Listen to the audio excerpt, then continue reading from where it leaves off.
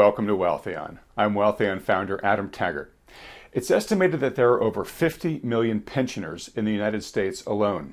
And like the US, the United Kingdom, Japan, Italy, Germany, and many other countries around the world are all in concerning condition when it comes to the solvency of their pension funds.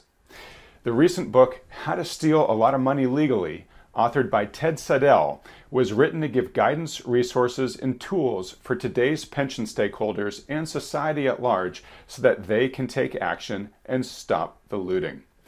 Ted's a former SEC attorney. His firm, Benchmark Financial Services, has pioneered over $1 trillion in forensic investigations of the money management industry. He's nationally recognized as an authority on pensions and investment management matters, having testified before the Senate Banking Committee regarding fund scandals and as an expert in various Madoff-related and other litigations. In fact, in 2017, Ted secured the largest SEC whistleblower award in history of $48 million. And in 2018, he received the largest CFTC award in history at $30 million. Ted, thanks so much for joining us again today. Thank you, Adam. All right, Ted, a lot to get into here. And since the last time you were on this program, a little over a year ago, a lot has happened in the world regarding pensions. So it's turned into a very timely topic. Got a number of questions here for you, but before we jump into them, just at a very high level, let me just ask, what's the current state of the U.S. pension system? Well, the U.S. pension system is more precarious than ever. I mean, if you look at public pensions in this country, we're at around 70% funded until the most recent financial turmoil. They're probably significantly less funded. But the two major challenges that are facing U.S. pensions are lack of transparency. Transparency has plummeted in the information age, believe it or not. Pensions in the United States are less transparent today than they were 20, 30 years ago, believe it or not. And the other side of the coin, the reason they're less transparent than ever is because they've been loading up on high cost, high risk alternative investments. These are investments that are alternative to publicly traded stocks and bonds. So we're talking about hedge funds, private equity funds, real estate funds, venture funds. So these investment managers, Wall Streeters, have demanded secrecy. And so as more and more public pensions are piling into alternative investments, transparency is plummeting, which makes for a very, very dangerous situation. All right. So less funded than we'd certainly want, and we can't even really see how bad it is right now. Curious to hear on this transparency part of things, or you, in your answer to that, you had said that they've been one of the reasons why that's so bad right now is because the pensions are loading up on a bunch of high risk, potentially high return, but much more speculative assets. How much of that do you put, that culpability do you lay at the feet of the central banks, that basically starved the world for yield with their zero interest rate policies? And these pensions, they have to make what is it, average of 7% yearly or whatever to meet their actuarial commitments. And so it pushed them out on the risk curve to seek higher yield. Would you put it all at the feet of the central banks, or is part of it due to Wall Street finding an opening in the door and coming in and just pushing products that it made a lot of money on, regardless of how safe it was? Well, you give me a lot to talk about there. Clearly, the central banks play a major role in by keeping interest rates artificially low for so long. And that is a type of massive government intervention, similar to what we just saw in UK, 2 months ago, month and a half ago, where we had a near pension collapse within a day or two of a major government intervention in the financial realm. So it's very clear what caused the near collapse of the UK pensions a month ago or so, directly tied to massive government intervention. And the central bank, keeping interest rates low in this country has created a huge problem for Wall Street. I mean, for pension funds. And Wall Street has a solution to every investor problem. And the solution is always pay us more in fees. So what Wall Street did was they came out with the highest cost, highest risk investments ever devised, the most secretive investments ever devised. And so it was, an opportunity for Wall Street to come in and say, if you agree to these secretive, high cost, high risk investments, we will help you meet that ridiculously high actuarial assumption, which used to be closer to 8%. Now it's closer to 7%. But pundits geniuses like Warren Buffett have said that assumption is way too high, and it is way too high. But that is what's been driving public pensions and pensions of all kinds into these secretive high cost investments. Okay, so so many different places that I can take this. We've got this sort of building powder keg, if you will, of pensions that have taken on too much risk. I got to imagine 2022 has been a bit of a reckoning year for a lot of these guys just based upon their portfolios, right? We've had one of the worst years ever for stocks and bonds together. And Ted, I know, and maybe it's worth talking about this for a second because it's on the same theme. When you've been on this program in the past, you've said, yeah, everyone sort of talks about, bonds when it comes to pension funds because, there's the quote unquote, the safe investments. But you basically said pension funds don't really invest that much in bonds anymore. I mean, they're so much more loaded up on these alternative investments than folks imagine. Is that a correct statement? Yeah, that's absolutely true. Pension funds today have a very minor holdings in pure bonds. So they get into a lot of high yield hedge funds and all kinds of crazy other quasi fixed income investments, but they're not bonds. They have very different risk profiles, very different potential returns. The actual percentage in bonds is very small these days. So that's that the old-fashioned notion that pensions are primarily in bonds or significantly in bonds is just not true anymore. Right. And the assumption that pensions are primarily invested in safe investments because they're supposed to be the good stewards of people's retirements.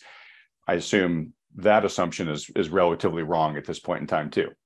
That's right. And one of the things Robert and I talk about in Who Stole My Pension is how pensions routinely lie about their risk profile. So if a pension fund on its website says that they're 30% in bonds or whatever, or 20% in alternative investments, the actual allocation to alternative investments is probably closer to 40%. And the percentage in pure bonds is significantly low.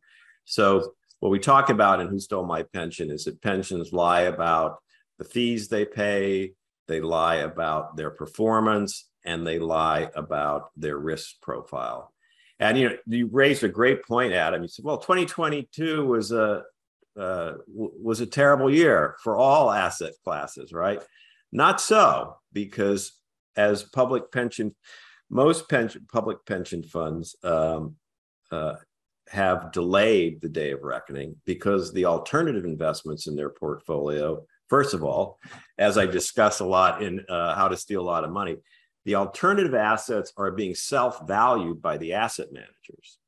So and of course, there's a conflict of interest there because the higher the value of their investment portfolios, the higher the fees they get paid.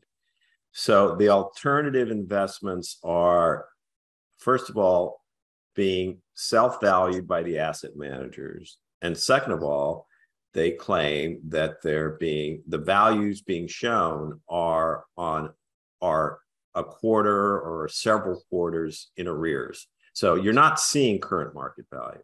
At the end of 2020, 2022 fiscal year, you're seeing the value of these alternative assets 3 to 6 months in the past.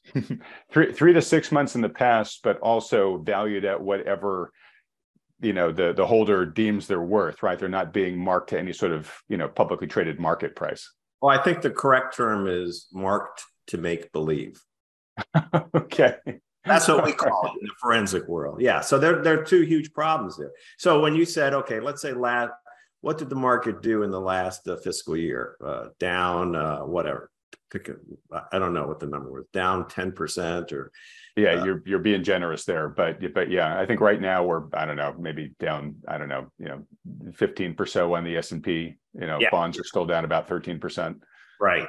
So what you see if you go to pensions' most recent financial statements, you'll see bonds down 10%, equities down 15%, alternative investments up 40%. Okay. So how'd the pension do? Well, we lost 3% for the year, so we beat the market. No, that's not quite what happened. You're comparing apples to oranges. But if you look at most state pension funds for the last fiscal year, you'll see that their performance was down a few percent. And how is that possible? Because they're not marking down the alternatives, and the alternatives values soared according to their financial statements. Got it. I got to imagine your experience would tell you that in a year like this, it's the more speculative alternative assets that are probably taking the most damage. So, there's a lot of window dressing going on here. They're purporting to look a lot healthier than they probably really are under the hood based upon the type of year we've had. Absolutely. And I recently completed a forensic investigation of the Ohio Teachers Pension Fund, which is a $100 billion pension fund in Ohio, and 30,000 retired school teachers raised the money to have me do a forensic investigation. And for the last fiscal year, the pension fund approved $10 million in bonuses based upon their reported performance. They paid out the bonuses. Then a few months later, they announced, oops, the pension fund didn't lose $3 billion, lost $5 billion. And so now the teachers are trying to claw back the money. And those staff bonuses were never deserved. They were based on bogus financial information. And now that the day of reckoning has come, that in fact, at year end, they were down $5 billion. To pay $10 million in bonuses for losing $5 billion irks a lot of retired school teachers in Ohio. Well, absolutely, it must. And just to underscore here, folks, I'm glad you just told that story, Ted, because just wanted to make sure folks know that you're not giving an opinion here on what's going on here. You have a career of basically forensically investigating pension funds. You just talked about the Ohio one that you've done, and maybe just to make sure folks understand, you're kind of almost sort of like a hired gun where a state or municipality can say, hey, we've got some concerns about our pension here. We want someone to come in and really crack open the books and tell us exactly what's going on here, because the pensions are squirrely the way in which you've explained. And so, if you get enough support, you go in and you do this, and this is something that your company makes a living at. So you're not just some guy spouting opinions. You actually have gotten your hands deep into the books of a number of pensions and know what you're talking about here. And I'm curious, do you think I know your answer to this, but is the problem getting better with folks like you coming out there and shining some light on some of these players, or is it continuing to get worse for the reasons you mentioned earlier? Well, as you mentioned, Adam, I've done over $1 trillion of these forensic investigations from state of Rhode Island pension fund, the state of North Carolina pension fund. And sorry, you mean $1 trillion worth? Yeah, $1 trillion worth. You'd be busy if you did 1 trillion investigations, yeah. I've done over $1 trillion worth of these investigations of major state pension funds, and also cities like Chattanooga, Nashville, Jacksonville, where I was hired by. Sometimes I'm hired by the city who wants to know what's going on with their police pension fund. And sometimes I'm hired by the participants. And sometimes I'm hired by, like in Ohio, the Ohio Retired Teachers Association, or in Rhode Island, it was the American Federation of State, County, and Municipal Employees. So what I do is I go in and take a look. What is supposed to happen with public pensions, public monies, there's supposed to be public scrutiny and public accountability. Every state has a public records law that is similar to the Federal Freedom of Information Act. You should be able to, whatever state you're sitting in, request information about your pension fund, your state pension fund, and get that information. Unfortunately, these states have become very adept at undermining public records requests, stonewalling.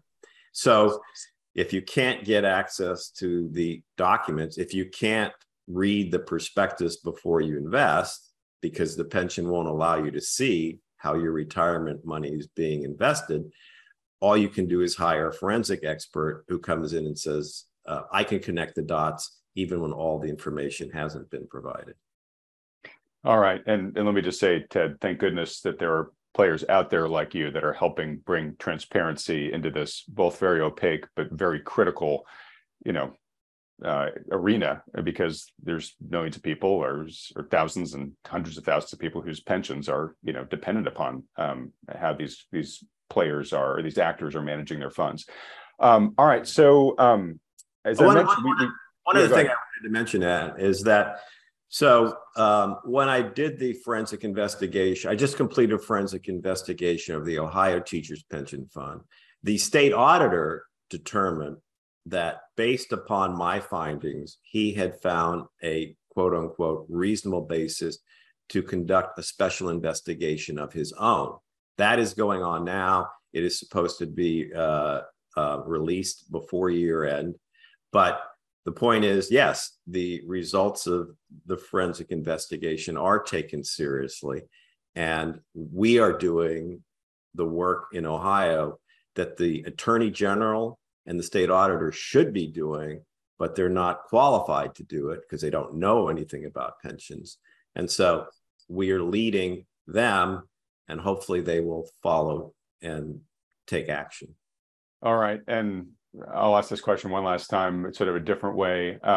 So you were called into Ohio, you looked at the situation there and said, yeah, there's things that concerned us enough, and they were concerning enough for the state to get involved and say, okay, we're going to do our own special investigation. Just sort of finger to the wind percentage wise, how representative of what you found in Ohio do you think applies to the rest of the country? Is over half the pensions as poorly managed, less, more? What does your gut tell you? Well, we know that this is going on in every state, every city, every county. What Wall Street did was, over the last 15 years, was eviscerate the nation's public records laws so that they got opinions from every city, every county, every state, saying that prospectuses and other investment documents could be withheld from investors. And that took a very concerted effort to every single city, every single state, every single county, wherever I've done a forensic investigation. If I'm representing the stakeholders, the pensioners, I'm not allowed to see the documents. If I'm representing the city or the county itself, then I can get, or sometimes the pension itself, I can get the actual insider documents. But, the standard mantra of every regulator is read the prospectus before you invest. Well, state and local government workers who invest in their pension, they're not allowed to see the prospectuses or any of the offering documents. So I get to interrupt you, Ted. So I can understand why a bad actor would not want you to be able to read the prospectus, but how is it explained? Well, how are they getting away with this? Well, the explanation, is that the very convenient explanation is that Wall Street, what Well, the convenient explanation is that the parties who want secrecy tell the public secrecy is good for them. The argument is that the alchemy that we're doing can only happen behind the curtain. If we open the curtain, if everybody sees these spectacular investment opportunities, the special sauce, they'll disappear. So we can't let the world know what's going on, because otherwise others will sweep in and steal those investment opportunities. So secrecy is good for you, Mr. School Teacher, says Wall Street, and secrecy is good for us because it allows us to pluck the best investment opportunities. Okay. And is there any real truth to that in your opinion, or is it mostly just smoke and mirror? Oh, it's entirely smoke and mirrors. I mean, remember that we're talking about what Wall Street calls trade secrets. Wall Street is claiming that these investment prospectuses and other documents should not be made public because they are trade secrets that are exempt from public records disclosure. Well, if Coca-Cola stood on a street corner and passed out the recipe for Coca-Cola, soon they couldn't very well argue that that was a trade secret. Wall Street is handing out thousands, millions of these prospectuses to wealthy individuals globally. Yet they claim that's what is in these prospectuses that are widely distributed are somehow trade secrets. It makes no sense. And anybody who practices trade secret law would tell you that that's absurd. There's nothing in these documents that are trade secrets. They're widely distributed. If they can tell me as a wealthy investor where the money's going, they should certainly be able to tell school teachers. Yeah, absolutely. You're right.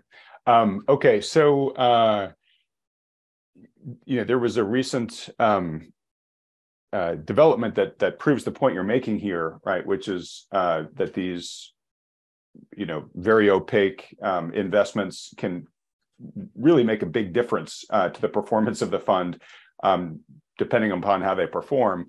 So we had the past week plus, we've had the implosion of FTX, one of the largest crypto trading exchanges. And turns out there have been a couple of pensions, teacher funds that have been invested, that were invested in some of FTX's ventures or in the crypto tokens themselves. And I think they are just waking up right now to, hey, wait a minute, we didn't even know we were in this thing, and you're telling us that it's getting marked to basically zero. So is that a good example of the type of risk that these funds can be facing by being invested, by some smart financier in a, hey, we can't tell you what we're in because if we told you, everybody would know? Yeah, that's a perfect example. And what we've had happen, and I wrote an article about pensions investing in cryptocurrency about a month ago. And the National Organization of Public Pensions immediately denounced me, saying that's just not true, that I was trying to undermine pension funds.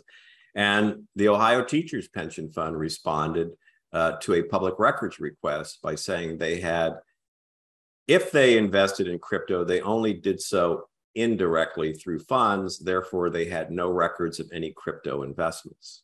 So what they were saying is they don't know whether they're in crypto or not.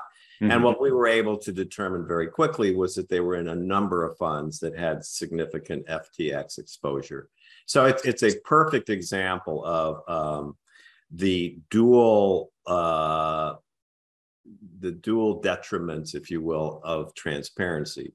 Transparency at state pension funds involves lack of transparency at state pension funds means that you, as a school teacher or taxpayer, have no idea where the money's being invested.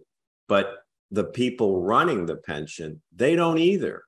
They're also being kept in the dark.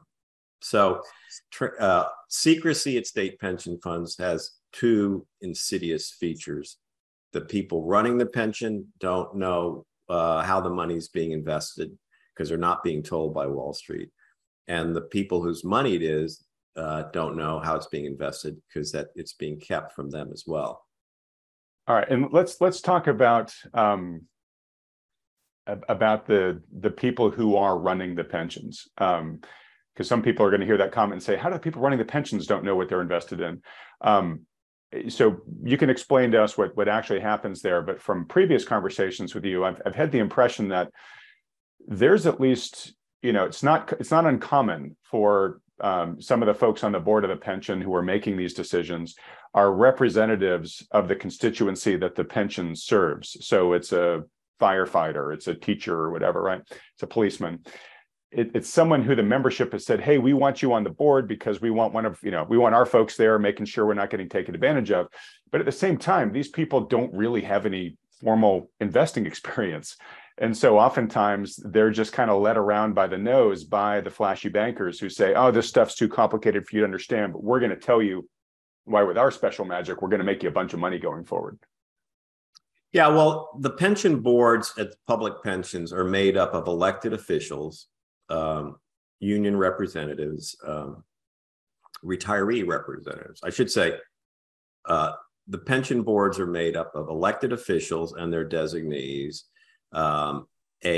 representatives of active workers and representatives of retirees, none of which know anything about pension investing. We have a remarkable situation here in Florida where the governor, who has a net worth of $300,000 and zero investment experience, has come out telling $6 trillion in public pension money how that money should be invested. Mm-hmm. He's gone out and said that they should not invest in ESG. They should pursue an anti-woke agenda for some reason. And so there's a prime example of someone who knows nothing about investing and certainly nothing about being a fiduciary to a $6 trillion in retirement savings, coming out and saying that this is what should be done for all the state pensions across the country. And Florida is unique in that it only has a 3-person board. And the 3 people on the board are all elected officials, all of whom receive campaign contributions from Wall Street. Oh, my gosh. The attorney general. It's unique in this country. Most pensions have 12-person boards made up of, like I said, worker representatives, retiree representatives, a designee of the mayor, let's say, or the governor, but not in Florida. Florida, we only have a 3-person board, elected officials, and it's a deeply flawed structure. Absolutely. I guess this is sort of politics and money and whatnot, but God, just hearing you describe all this, Ted, it's just like, how can we imagine that this would ever work out, well, in the best interests of the constituents? I don't know. So, well, look, when you and I talked before, you had said, hey, there's kind of 3 things that matter in terms of how a pension does. It's the money that goes in, right, that's being put away. It's the money that's being taken out.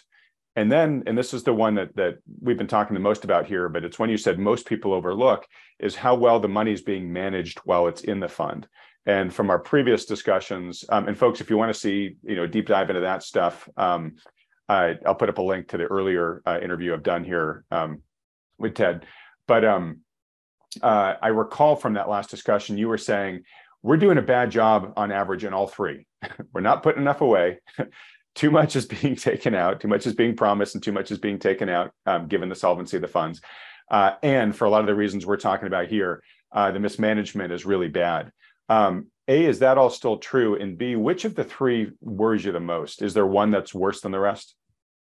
Yeah, it's still true. But the real driver of pension fund underperformance, underfunding is mismanagement of the investments.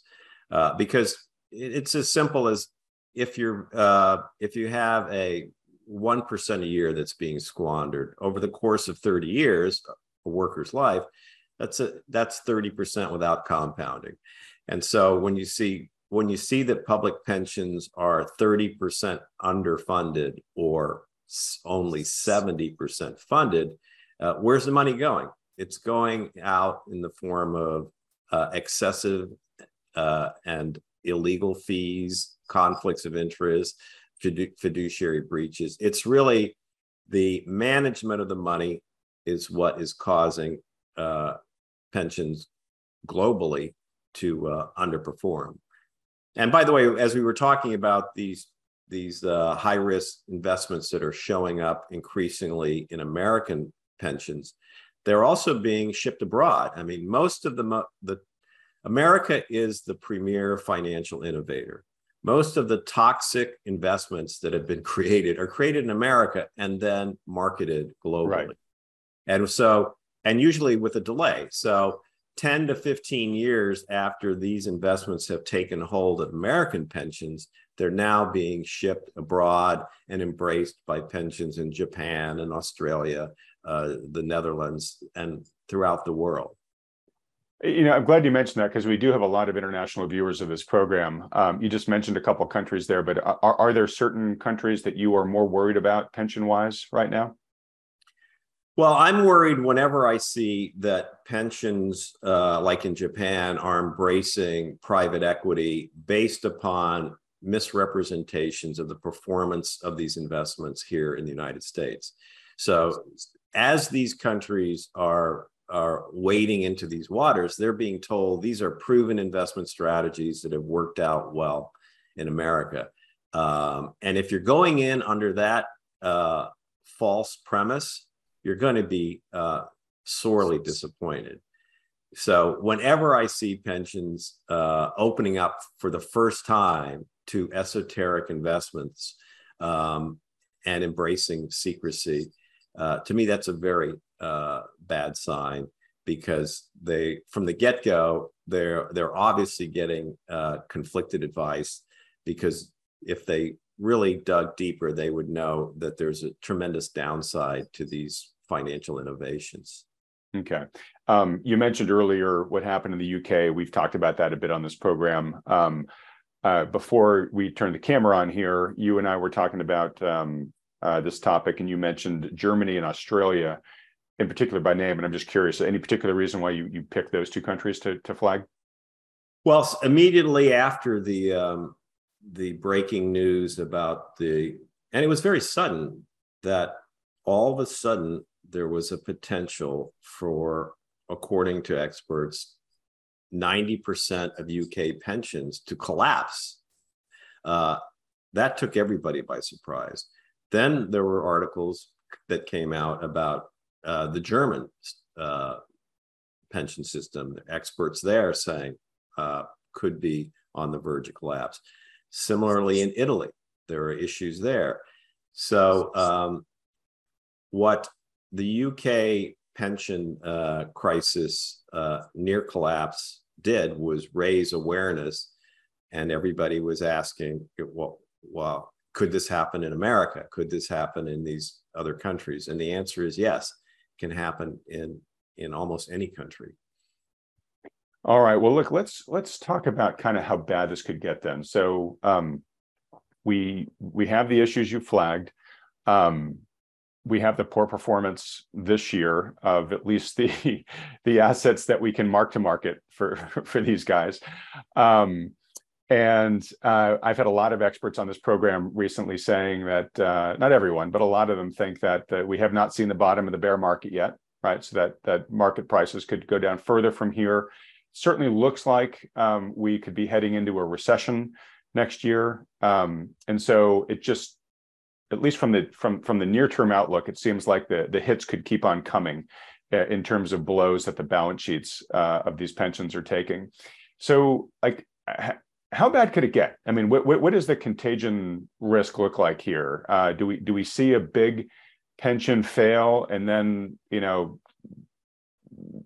does that start some sort of domino effect, or at some point, if big pensions start failing, there's going to be demands for a bailout. That opens a whole other kind of can of worms. So just when you worry about where this could go, what does that scenario look like in your mind? Well, the one thing that we know for certain, Adam, is that the alternative investments have not been marked to market. So we know that there are hidden losses at every single state pension fund in this country. How big those losses are, we don't know. We do know that CalPERS, I believe, recently sold a a portion of its alternative investments at a 10% discount. Okay. So if the investments were worth 100%, according to their books, why did they sell at a 10% discount? Well, obviously they weren't worth the 100%. And then it begs the question of what about the rest of the portfolio? What about the rest of the alternatives?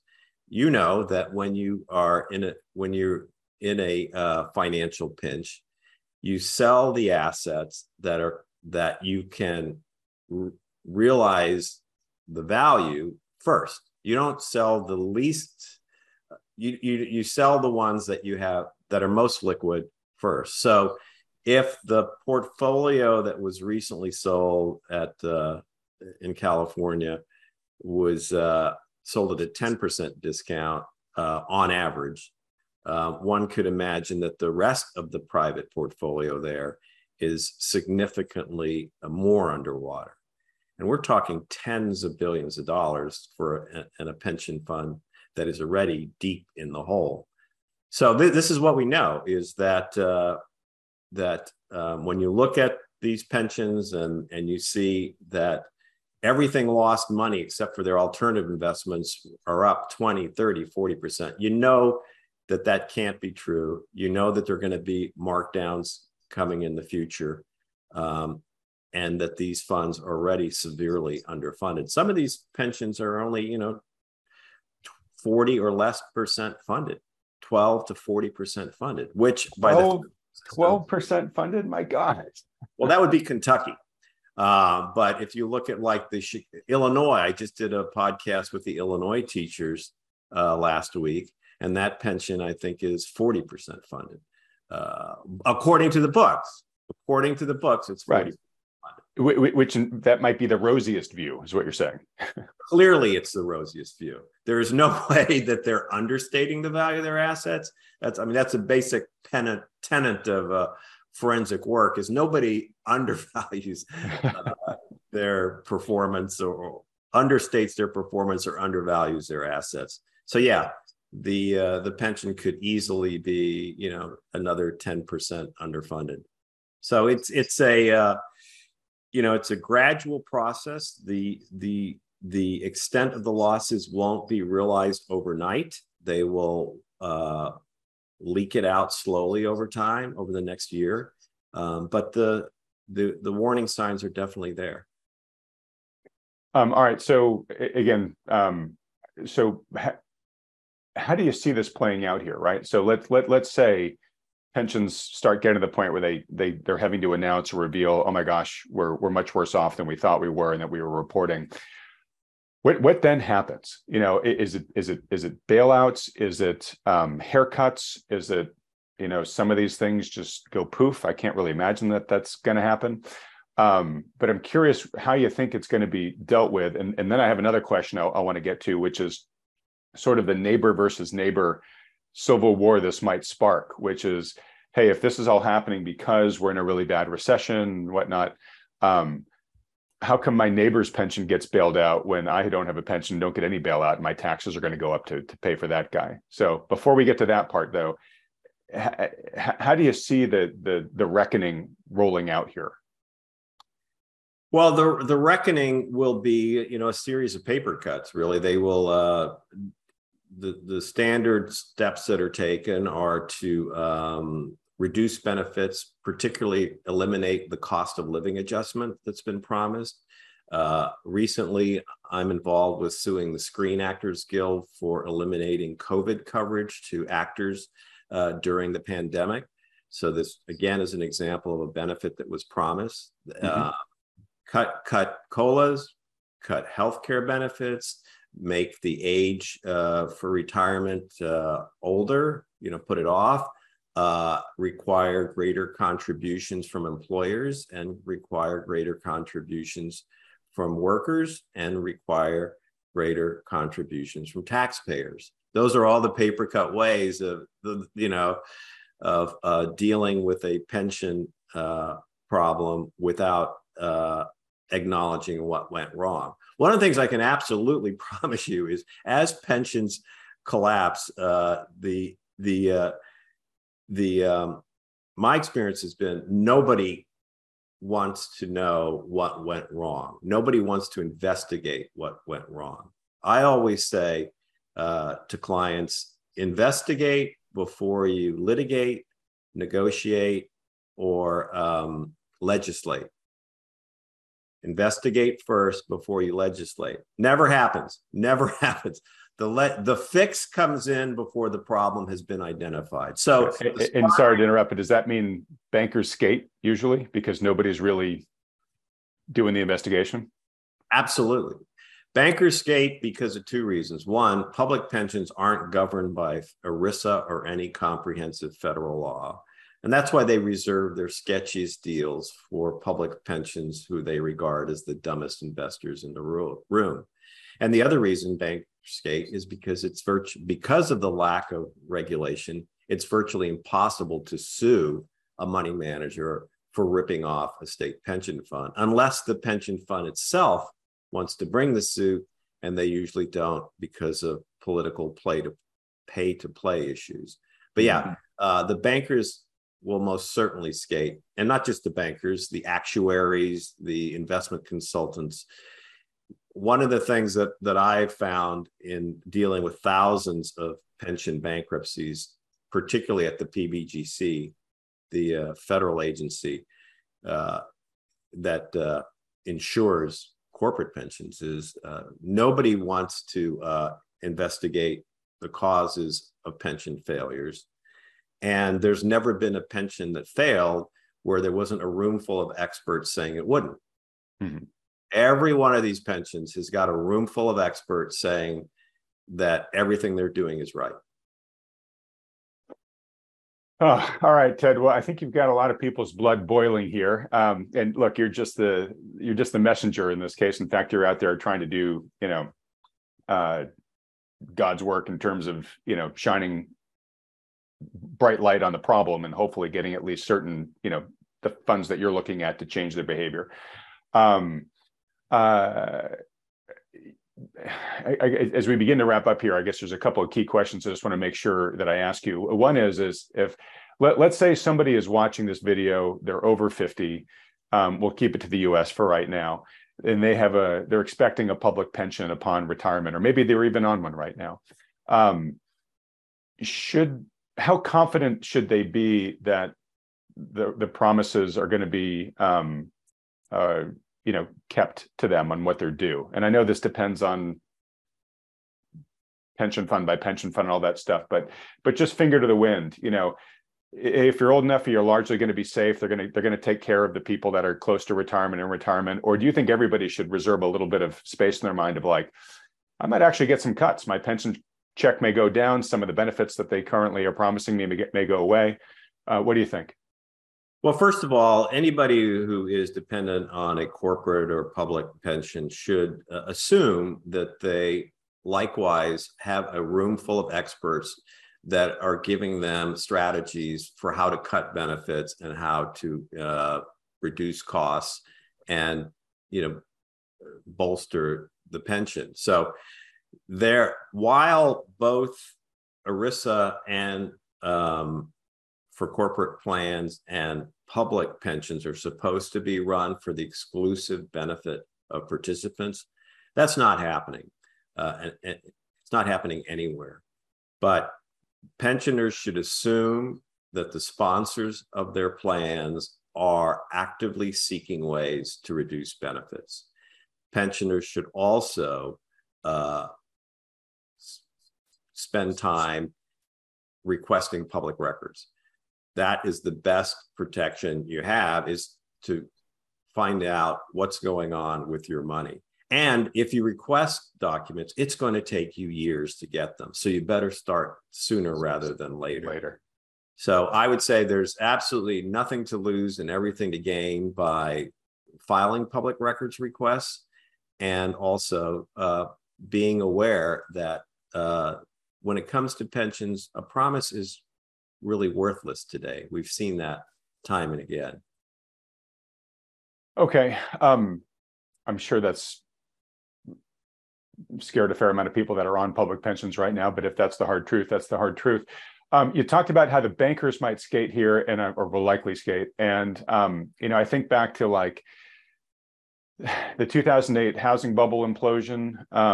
You had a lot of relief going to people who took out really risky mortgages. And there was a lot of frustration by people that didn't, feeling like that they were having to pay for other people's profligacy. We've seen something similar with the student loan forgiveness program that's been proposed, right? Where there's a lot of people who just didn't take out the loans or went through the burden of paying off their loans and are feeling like, wait a minute, I did the more responsible thing. The person who really loaded up is getting some relief. I'm not getting it. Kind of going to my neighbor versus neighbor point here is I presume somewhere in this problem, if we get the reckoning, you think the bailouts to some degree are going to play a role here. Do you expect this to sort of be a social flashpoint like I described earlier, where you have people who are saying, wait a minute, this pension was really poorly mismanaged. Why are my taxes going up to bail them out when I'm not getting a pension myself? Well, it's already happening, Adam. There's already been a federal bailout of the multi-employer pensions. These are Teamsters pensions, all these truck driver pensions, and there's been a massive bailout under the Biden administration of multi-employer corporate pension plans, which means that billions are being pumped into these funds without any accounting for, well, what happened to the money that was there? How do we know that going forward things are going to be done more prudently? So we've already had massive bailout of private pensions, multi-employer plans, particularly under the Biden administration. And so what you're talking about is what we call pension envy, which is if I don't have a pension at all and I live in the state of Ohio, why am I paying taxes to ensure that this other person who works for the state has a pension that I will never have? Right. And that's a serious issue. And that should be a driving, some real interest in scrutinizing these public pensions more carefully. But that will continue to be a problem as fewer and fewer Americans have pensions at all. Those who do have pensions there will be pension envy, and when they're bailouts that are some of these bailouts are very significant. That will be a flashpoint as well. Yeah. And to your point, the bailout's going to come in. It's going to help shore up something that was really poorly managed in the first place. And then the bankers are basically just going to say, great, a new influx of capital for us to start, diving into here and ripping off for ourselves. Yeah. And the board, remember, each of these pensions has a board, and the boards will remain the same. There's been no cleanup. There's been no lesson learned. The only lesson learned is if you lose enough money, you'll get a bailout. So there's no fix to the problem. And that's what I've been working with the U.S. Air pilots, the United Airline pilots. Since 2006, I was asked to meet for the first time with the PBGC to propose forensic investigations to those and other failed pensions. And what the government told us was they had no interest in investigating the reasons that pensions fail. So that was 17 years ago? Oh my goodness. And now there's a bailout of this multi-billion-dollar bailout of multi-employer plans. And again, nobody wants to know what went wrong. Super frustrating. I guess in your case, Ted, you probably are going to have some of the best job security of anybody in the going forward era. So real quick, if folks would like to, let's say they're part of a public pension and they're determining, hey, I want to get this thing forensically investigated here, and they've got the ability to, collectively partner with other people inside their plan and approach you potentially or say, hey, Ted, we'd like you to come take a look at what we have here. How does that process work? Well, and again, I'll plug the book one more time. As we mentioned in Who Stole My Pension, we talk about crowdfunding forensic investigations. And so the process can work through a Kickstarter program or a GoFundMe program, or like in Ohio, the Retired Teachers Association raised the money on their own. And what we try to do is to make sure that nobody pays a lot of money to have an investigation done. So if you have hundreds or thousands of people giving $50 to $100, I think it's worth $50 to $100 to find out whether your pension is being managed properly, particularly since you're not allowed to see the documents. But that's one of the ways of doing it. Is any workers can get together and crowdfund an investigation. The worker associations, like the State Employees Association of North Carolina, hired me. 55,000 members they have. The organization itself hired me, but there are ways that it can be done. And of course, the simplest starting place is do a public records request. Ask for these documents, and if by some chance you get them, great. Post all the documents online, and you don't need me. The public will comment. The global community will have plenty to say. But the fact is, you're not going to get the documents. And so after you've requested the documents and you're denied in Stonewall, you might want to think about having a forensic investigation done and perhaps crowdfunding it. All right. And Ted, just do me a favor, hold both books up again here for a second. Where should folks go to get these? Are they just Amazon? Yeah, they're both available on Amazon. And Who Stole My Pension was the #1 bestseller in crowdfunding, among other categories, because it really talks about, the strategy is that crowdfunding will work to get to the bottom of these state pensions that should be monitored by attorney generals, state auditors, but no one's monitoring them. And right. then if they were doing their job. If they were doing their job. And this, How to Steal a Lot of Money Legally, talks about the devices that Wall Street uses to engage in pension theft, whereas Who Stole My Pension is more about focused on what's going on at the pension level. Okay. So Ted, I still have a ton more questions that we don't have time to get into here. So I'd love to have you back on. I think that I suspect, and folks, please let me know in the comment section if this is true. I suspect there's enough people here, Ted, that would love to ask you their own questions. And we have started the process occasionally of bringing an expert on and doing just a live Q&A. Where folks just ask questions and I toss them up to you and you answer as many as you can within 45 minutes or so. And we try to cover as much ground as we can. If you're open to doing that, folks, let me know if there's enough interest in the comment section below. And if there is, I'll reach back out to Ted and see if we can schedule something in the future.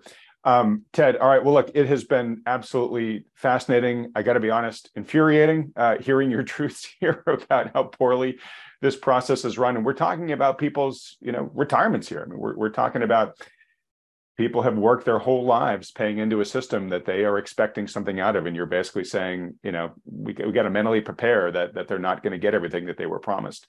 And probably at great cost, both to them and to society at large.